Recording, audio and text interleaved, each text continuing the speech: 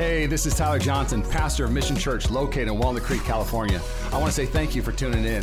I hope this podcast inspires you, encourages you, and helps you live the life God called you to live. Enjoy. Mission Church, how we doing? Pastor Tyler here. Man, worship was so good. I love it, the full band. Oh, it was special today. I loved it, I loved it, I loved it. If you're brand new, we're in the middle of a series, Tyler, How Great Is Our God? And I don't want to waste any time. We got to get into this. It is going to be a fun one today. We're talking about Noah. We're talking about the flood. We're talking about the ark. We're talking about salvation. We're talking about grace. We're going to talk about your life and how you're building it. Does that sound good? All right, let's go to the Bible. Genesis 6 says this, "But Noah found favor in the eyes of the Lord." Oof. I want to find favor with God. You know how we find favor? It's through his grace. Grace is defined as unmerited favor. Jesus on the cross dying for us, being hidden in Christ, that's where we find our favor. Here's what happens when you find favor. God starts to choose you for things, to do things that are bigger than your own life.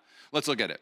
This is the account of Noah and his family. Noah was a righteous man, blameless among the people of his time, and he walked faithfully with God. Noah had 3 sons, Shem, Ham, and Japheth. I feel like Noah's like in the South. It sounds like somebody who lived in Louisiana. Hey, it's my son Shem, Ham, and Japheth are all going to play for the University of Alabama.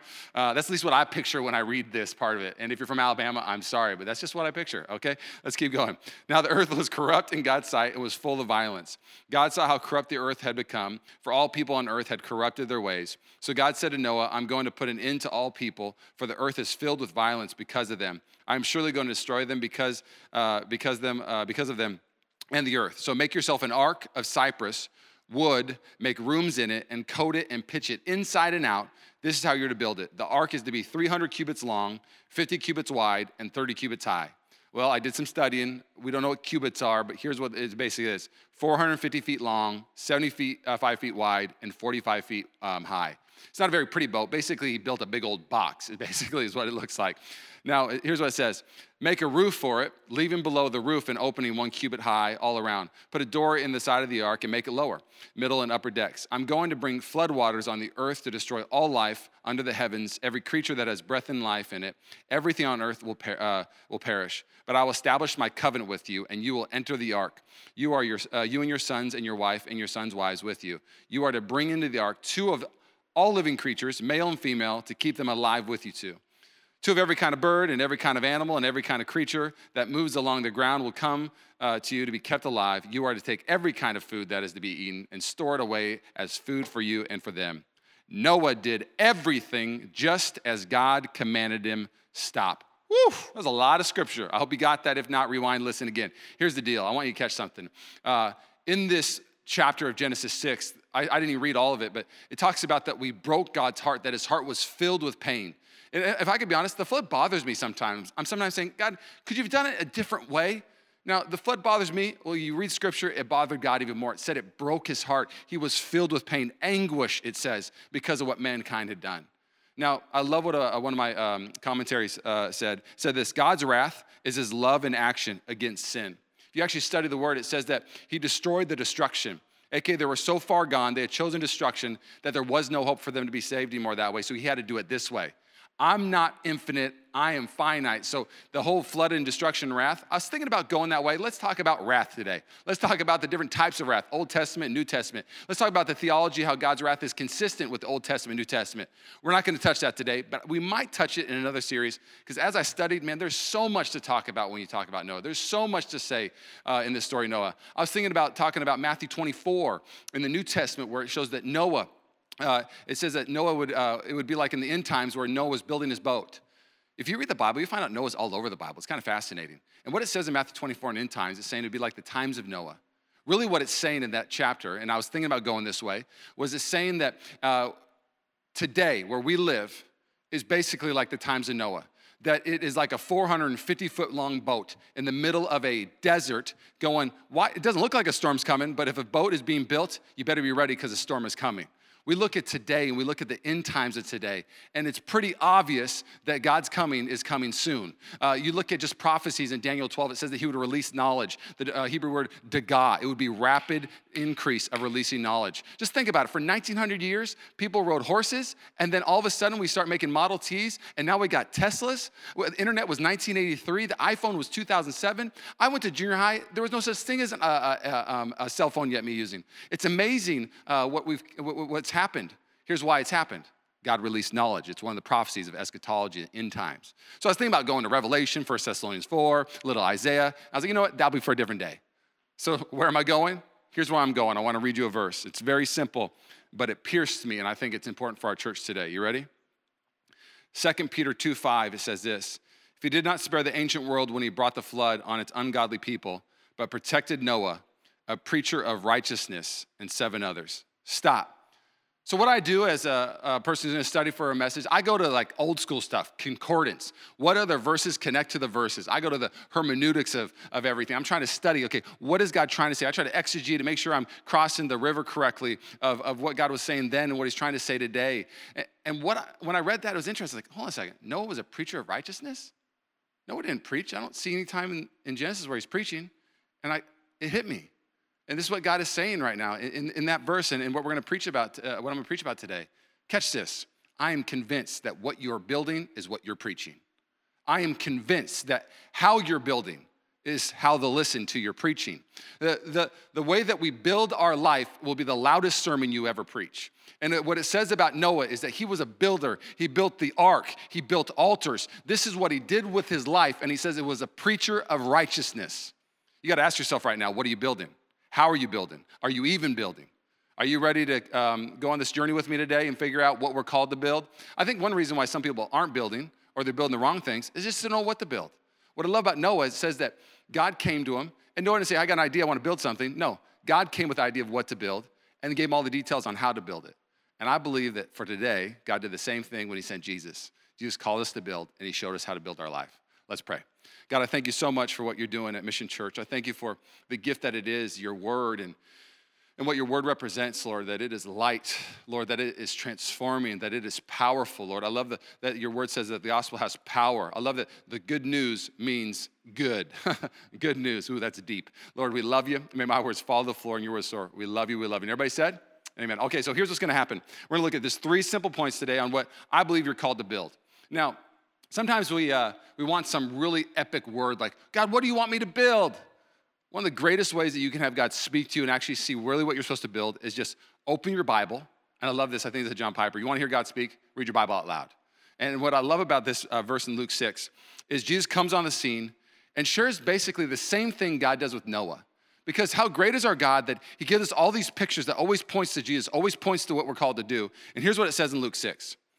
First thing we're called to do is build your life. Build your life. Here we go. So why do you keep calling me Lord, Lord, when you don't do what I say? Jesus is just, you know what? I love being around people who are straight shooters. I don't like guessing. Something I love about my wife, her being Italian or what it is she lets me know how she feels. She lets me know, I like this, I don't like that. I don't want to watch this, I want to watch that. We're not going there, we're going there. I mean, there is no guessing with my wife. She's Italian. She's a straight shooter. I love it. You know what I love about Jesus? He's a straight shooter. He lets you know exactly what he's thinking. He lets you know what he wants you to do. And here's what he says about this. He says to this crowd, he goes, why do you call me Lord when you don't even do what I say? I will show you what it's like when someone comes to me, listens to my teaching, and then follows it. There's a lot of ways Jesus could unpack right here. He could do a teaching, he could do a lot of things, but he decides to paint us a picture on actually what a follower of Christ looks like. A follower of Christ looks like a builder. A follower of Christ looks like somebody who understands that they've been given tools and an assignment to build something because storms are coming and they're called to be a testimony to this world. He goes, let me show you what a real follower looks like. Because you call me Lord, but you don't act like nothing that I would actually say that is my people. You're not building for me. You're not building your life. You're not building the kingdom. You just come to church, you call me Lord, you want something, and you go on your way. Let me show you. So here's what he shows us. It is like a person building a house who digs it deep and lays the foundation on a solid rock. Who digs deep. Every day you got to dig deep in this word. Oh, every day you got to dig deep. You got to find something where God speaks to you and say, I'm going to hold on to this today. The word says it's an anchor for us. Something I love that a theologian once said is that you should read till your heart burns, till you really find something. So it says that the person who digs deep and lays the foundation on solid rock, when the floodwaters rise and break against that house, it stands firm because it is well built. But anyone who hears and doesn't obey is like a person who builds on a house right on the ground without foundation. When the floods sweep down against the house, it will collapse into heaps of ruins. Stop. You'll see the story in Matthew 7, of course, too. Basically, Jesus saying, hey, you want to know what you need to become? You need to become a builder. And the people who build correctly, when the storm comes, not if, but when the storm comes, they're gonna still be standing. I love what C.S. Lewis once said. He said that the best time to plant a tree is 30 years ago. Second best time is today. And I think this pandemic, what it's doing to a lot of us, it's a little bit of a storm. Big storm for some, little storm for others. But it's exposing how much we have been building or how much we haven't been building, if I could put it that way. I grew up in LA. I grew up in Puyallup, moved to LA, lived there for 7 years. And I remember driving past Pasadena, lived in Burbank, so we drive past Pasadena a lot, going all the way to Disneyland. And I remember pointing at a bridge, like, oh, that's a pretty bridge. And I remember one time somebody saying, oh, you don't know about the bridge? I was like, what? It's a cool looking bridge. No, that's actually Suicide Bridge. It's like, that's a terrible name for a bridge. Suicide Bridge, like during the Great Depression, it was built in 1912, right before it. And basically what happened, the Great Depression came and a bunch of people jumped out the bridge and killed themselves. And I think about what kind of person would have a Great Depression define their life to say, I'm done. And the reality is a lot of people are building something else besides the life God called them to live. You build a career your whole life, you build finances, and the Great Depression, which is a storm, comes and sweeps away everything. It says in Matthew 7, the man who listens to God's word and builds it will be a wise man, and the storm will come and it will not destroy his life, it will not define his life. But the foolish man builds his life on sand, on basically saying a foolish man's gonna build his life on finances, on a career, on a hobby, basically anything but God. And then when something really bad happens, it takes away their life where they don't even wanna live anymore. I remember it was kind of a haunting, kind of an uncomfortable feeling, but can I preach real today? Can I preach honest facts about what happens when people walk away from God? They do not find hope. They do not find joy. They do not find restoration. When people build something else besides what God's called them to build, man, when the storm comes, it's a devastating sight. So how about we build the right thing? How about we build what God calls us to build? So I got a couple questions, and let's just look at it real quick. So here's the first question for you on what you're building. When was the last time you spent more time pitching the inside of your life more than the outside? What do I mean by pitch? Let me read you a verse again that I read in Genesis 6. So make yourself an ark of cypress wood, make rooms in it, and coat it with pitch inside and out. Now that pitch was basically like a tar. It was stormproofing the ark. It was stormproofing the house. So really what it looks like is, if I could be honest, a lot of us were really good at covering the outside of our life. We're really good at putting the pitch on the outside to make it look good. But let me ask it this way. When was the last time before you left the house you spent more time preparing the inside of your life instead of the outside of your life? Woof, let's be honest. You take a shower, do your hair, I had to shave, I had to make sure that this looked good, and then after that I got to pick out what I'm gonna wear. I spend some time on getting ready before I leave the house just on the outside. But how much time do you actually get your heart ready and say, Lord, prepare my heart for what today holds? I love the Lord's Prayer. It says, give me today my daily bread. It talks about forgiving those and asking for forgiveness. Do you prepare the inside of your soul? Do you prepare the inside as much as you prepare the outside? If you want to be a great builder, great builders know that the outside's nice, but the inside's just as important. Are you taking care of the inside? Let's go to the next question. This is going to be kind of a ruthless one. Are you even building? Are you even building? I think that's a good question to ask. I love what it says in Haggai. The Lord comes to him and says, you guys keep on making excuses on why you're not building my house. God says, I've called you to build the house of God. I've called you to build it, but you keep on telling me there's excuses because you got to build your own house. How many of you right now are like, I know God's called me to really pray when I wake up. I know God's called me to read my word. I know God's called me to actually be a faithful servant, but I just got too many other things on my list right now. Oh, learn from the word. Our life is but a breath. Oh, start building the life God called you to build. Next one is this. What are you building? Woo, what are you building? I love what it says in Hebrews 11. It says that by faith Noah, being divinely warned of the things not yet seen, moved with godly fear, prepared an ark for the saving of his household, by which he condemned the world and became an heir of the righteousness which is according to faith. Stop. This shows me right here that the way that you build your life can actually affect your family. So what are you building? Are you building a life that affects your family in a way that leads to salvation, that leads to grace, that leads to joy, that leads to peace? I got to ask myself those questions all the time. What am I building in our house? And not only that, how am I even building the people around me? How am I building up my wife? How am I building up the people that I love?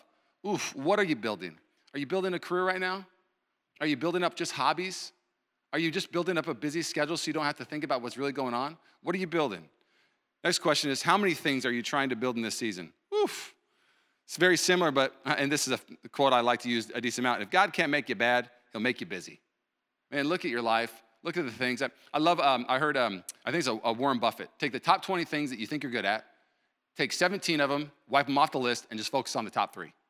I think a lot of people, you're trying to build so many things. Let me put it this way. How many of you are going, okay, I'm going to build this, I'm going to build that tomorrow, I'm going to build this on Thursday, okay, then we got this to build on Friday. You can't build anything special when you're trying to build 20 things. Man, the ones that actually know how to build, they get rid of all the distractions and focus on the important things. Man, I want to build the right things. I want to build what God called me to build. And last but not least, I got 2 more. How are you teaching your kids to build? How are you teaching your kids to build? Man, I think of Noah and I think of his kids as he's building this boat for over 100 years, 458 feet long. I've got to think that as he's building the ark, the kids are watching his faithfulness. They're watching their dad be dedicated to something that God called him to do. And to actually not only be dedicated to it, but he was faithful to the details. It says he did everything God required. What is Matthew 7? What is Luke 6? It's saying that God's saying, you want to be a master builder? Paul called himself a master builder in the New Testament. That's a pretty bold statement, but Paul would sometimes say things that I would say are prideful, but he just knew. You know how I'm a master builder? I do everything God tells me to do. I'm a master builder because I listen to the details. When the word tells me to do this, I do this. Master builders are into the details of Scripture. They follow Scripture. They follow what God told them to do. And so I think about this, and just hear me out. I can't stand the pastors. I can't stand the preachers that will tell the parents, like, sports are bad. You have your kid go to the soccer game, and they're never in the house of God. And so, like, they just blow up sports. Can I just say, sports are great. I think sports are a gift, but they shouldn't be more important than the house. Oh, I think sports are amazing, but please don't have your kid find their value in sports or their identity in sports. You're setting your kid up to build a life that when a storm comes, they're going to be questioning everything about their value. And teach your kid how to build, because how you're building is showing them how to build. Academics, same thing. Some people are like, oh, you're teaching your kids just to love academics. I think it's good to love academics. I don't think it's good to worship academics. As you start to build your life, you need to know something. Your kids are watching. Oh, teach your kids how to build. Learn from Noah, one of the master builders. He taught his family how to build. And last but not least, I love this, is that once you build it, and this is, I think the church is set up for the pandemic. I think that this is the time when the church is going to shine in a way that we've never seen the church shine before. Because when storms come, guess what happens? It says that some houses are going to stand when the storm comes, and then some houses are going to fall. Well, as this pandemic keeps bringing storm after storm, man, I would love for our church to say, guess what? I lost my job in this pandemic, but I'm still standing. Guess what? Our family, we got pushed through the ringer in this season, but I'm still standing. Guess what? We lost more money than I could tell you in this pandemic, but I'm still standing because I didn't build my life on my finances. I didn't build my life on my career. I didn't build my life on the things of my own ideals or anything like that. I built my life on the Word of God, and we're still here after the pandemic. There's something to be said about people who build the way God called them to build. I'm not trying to sugarcoat it. The pandemic stinks. I know people have lost their jobs. My mom, I love you, I'm not even sure. She got laid off and then called the next day and got rehired again. It's an emotional thing. It bothers me that the people I know, family members, are losing their jobs. People I love are being hit by this. But here's what I know. When this is over, we're still standing because we didn't build our life on our careers. We didn't build our life on our hobbies. We built our life on the Word of God. Because really what the Word of God is and really what it's saying is, in the beginning was the Word, and the Word was God, and the Word was with God. The Word is God. It's Jesus. Jesus is the ultimate ark. He is the one that says, come, be hidden in me, hidden in Christ. You'll see, we describe ourselves as Christians. Christians is mentioned a handful of times in the New Testament. You know what's mentioned over 100 times in the New Testament? In Christ, in Christ, in Christ. In the ark, in the ark, in the ark. When we are in Christ, we cannot be toppled. When we are in Christ, we have no shame. When we are in Christ, we are victorious. When we are with Christ, we are conquerors. Man, at the end of this thing, I'd love for our church to say, I get it, storms came. But when they came, we built our house the right way. We built our life the right way. Does that sound good? Okay, I'm gonna go to the second point. I feel like I yelled at you. Forgive me, let's keep going. Okay, here we go. Second thing that we're called to build. We're builders. I really believe this. I think the enemy is trying to stop the church from building, but you even think the verbiage of the church that I will build my church on this rock, and he calls Peter to be a builder of people. Jesus is the cornerstone, and all the other people are the other cornerstones. He's the living cornerstone, and we're supposed to be built into a house. It's an amazing thing. And so I thought, okay, I want 3 simple points today. We're going to build our life, we're going to build people, and we're going to build altars. That's how I'm going to finish with. Okay, so here we go. So build people. Ephesians 4, Do not let any unwholesome talk come out of your mouth, but only what is helpful for building others up according to their needs, that they may benefit those who listen. I don't know about you, but I don't have an excess of builders in my life. I've got some great builders. I got people who build me up all the time. But you know, I never tell Rachel, you know what? I've just got too many people building me up all the time. I just, phone call after phone call, just building me up. The church should have an excess of builders. The church should have an excess of people who are saying, man, I'm building that person up. I'm gonna speak life into that person today. Because here's the reality. Once you start building your own life, you're not supposed to stop there. You're supposed to start building other people's lives. The church doesn't stop with you just building your own life. Let me share a story with you. It's Mark 2. It's a famous one. It's the one where the friends, I could preach this message 10 times a year. It's where the friends get their paralyzed buddy on a mat, bring him to the Lord, cut the hole in the roof, drop it down. There's so many ways to preach. It's an amazing one. But there's a couple things I thought about today. These guys are a lot like Noah. They're building for somebody else. It says that Noah built for his family. It says Noah built in obedience. And so they build they cut a hole in the roof, and they build this moment, if I could put it that way, for their friend to encounter Jesus. Can I just say something real quick? That these 4 people, they probably had needs too. They probably still had stuff that they needed. But here's what they knew they had. They had Jesus already. So what else do they really need? If you keep on coming to church just for your needs, and you always have a need every single week, man, you're missing it. If you're just always circling the wagon, people don't say hi to me enough. This is my favorite thing about church. When I hear somebody say this, not when they say, I wish the people just say hi more. But when people say this, man, this is my church, I'm gonna say hi to people today. I love it when people say, this is my church, I'm gonna encourage people today. When people stop complaining about not being encouraged, but they say, I'm the one actually called to build other people. When you're called to build other people, you get less offended. When you're called to build other people, you actually become more fulfilled because those who serve will be refreshed. Look at this story. A few days later, when Jesus again entered Capernaum, the people heard that he had come home. They gathered such large numbers, and there was no room left, not even outside the door, and he preached the word to them. Woof. So some men came bringing to him a paralyzed man, carried by 4 of them. Since they could not get him to Jesus because of the crowd, they made an opening in the roof above Jesus by digging through it and then lowered the mat with the man lying on it. I can't wait to I hope there's like a DVD in heaven where I can watch this, okay? When Jesus saw their faith, the friend's faith, when Jesus saw their faith, he said to the paralyzed man, your sins are forgiven. Your faith can help other people. Your faith can affect other people's well-being. It says when Jesus saw their faith, not he said that I saw the paralyzed man's faith, their faith. Here's what's gonna happen in Mission Church. You got low faith, we got more than enough faith for you. If you come in, you got low energy, low hunger for God, well, we're gonna have extra hunger for you. We're gonna have extra faith. We're gonna have extra belief. Our church is always gonna be overflowing with faith because I believe that when God looks at Mission Church, when he looks at our church, he'll say, when I look at their faith, when I look at Mission Church's faith, and because of their faith, the East Bay region is gonna experience healing. When I see their faith, I see a revival because their faith is cutting holes in roofs that couldn't be cut before. Man, I wanna have a church like that. Man, I wanna pastor a church like that. I believe we have a church like that. Mission Church, you're a special church. I see people bringing friends all the time, praying for their friends, celebrating that their friends are coming to know the Lord. What gets really exciting is when you start to build your own life, you wanna help other people build. You go, you know what, when I was building my life, here's what happened. I remember building my own life, and I tried to rush the process. And so, I had the foundation laid, and so I started putting up the walls, and I started putting up a little roof here. But then I just started rushing. I started getting angry at God, so I started building in my own strength. And when I started building in my own strength, it wore me out. And so what happens when we start to build our own life, we come along other people and say, hey, I was there, and you're trying to build your own strength.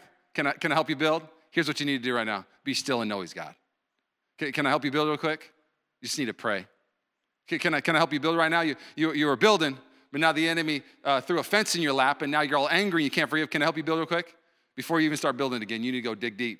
You need to go get in your word. You need to forgive some people, and then come back and grab the hammer and build with the right spirit, because you're not building with the right spirit anymore. If we could become a church that builds our own life and builds people, what could happen in the East Bay region? What could happen if the church went from attenders to builders, from people who were critics, to builders? Man, we're gonna be a building church. And then last but not least, we're called to build altars. We're called to build altars. Genesis 8 says this, that Noah built an altar to the Lord, and taking some of the clean animals and clean birds, he sacrificed burnt offerings on it. The Lord smelled the pleasing aroma and said in his heart, never again will I curse the ground because the humans, even though every inclination of the human heart is evil from childhood. Stop. That could be a sermon also. But what I love in this verse right here, I want to hear it real quick. Noah built an altar, and he sacrificed on it, and it says it was a pleasing aroma to the Lord. That a sacrifice on the altar was a pleasing aroma to God. Now, what's an altar? It's basically, if I could just make it the most simple form, it's a structure built for worship. It's a structure built for encountering. It's a structure built for prayer. It's a structure built for remembering. It's a structure that is built to point to God, and it's dedicated to God. Now, what is the ultimate altar? It's the cross. What's the ultimate sacrifice? Jesus. And what I love about Jesus is he makes us just like Noah in a sense. But Jesus is the better Noah, and he wants to make us just like him. And here's what he says to us in his word. Matthew 16 says this, "Then Jesus said to his disciples, if any of you wants to be my follower, you must give up your own way, take up your cross, and follow me. If you try to hang on to your life, you will lose it. But if you give up your life for my sake, you will save it." Stop. You know what an altar is today? Can I just tell you the structure of your altar is today? Very simple. You know what you need to build your altar? It's your schedule. The way you build your schedule will be everything. Jesus came to earth and said, Lord, not my will, but your will. When we wake up, one of the greatest altars we can build to the Lord is this. Lord, my schedule is this, but not my schedule, but your schedule. Not my preference, but your will be done. There's something to be said about that. I love this verse in Hebrews 13:15. We're going to finish with this. Therefore, let us offer through Jesus a continual sacrifice of praise to God, proclaiming our allegiance to his name. There's something to be said about a believer who says, I'm going to build my allegiance to my God. My allegiance, my commitment is to his schedule, his ways, his purpose. That's why I'm alive. I will be honest, I've hated the pandemic. I miss people like crazy. It has been annoying to me. Everybody has an opinion, and everybody's fighting over it. It's just left and right. Like you go to Twitter and you'll see different opinions, and I'll read one opinion and then the next opinion, and it's just been driving me crazy. And all I want to do is have church again, but I know that we can't have church right now. And 50% of you, if we had church right now, you'd say we're faith-filled and we're awesome. Statistics say the other 50% would say you're trying to kill the whole East Bay region. So it's a fantastic time to be a pastor, let me tell you. But here's what I want to happen in our church. I don't want to share opinions right now.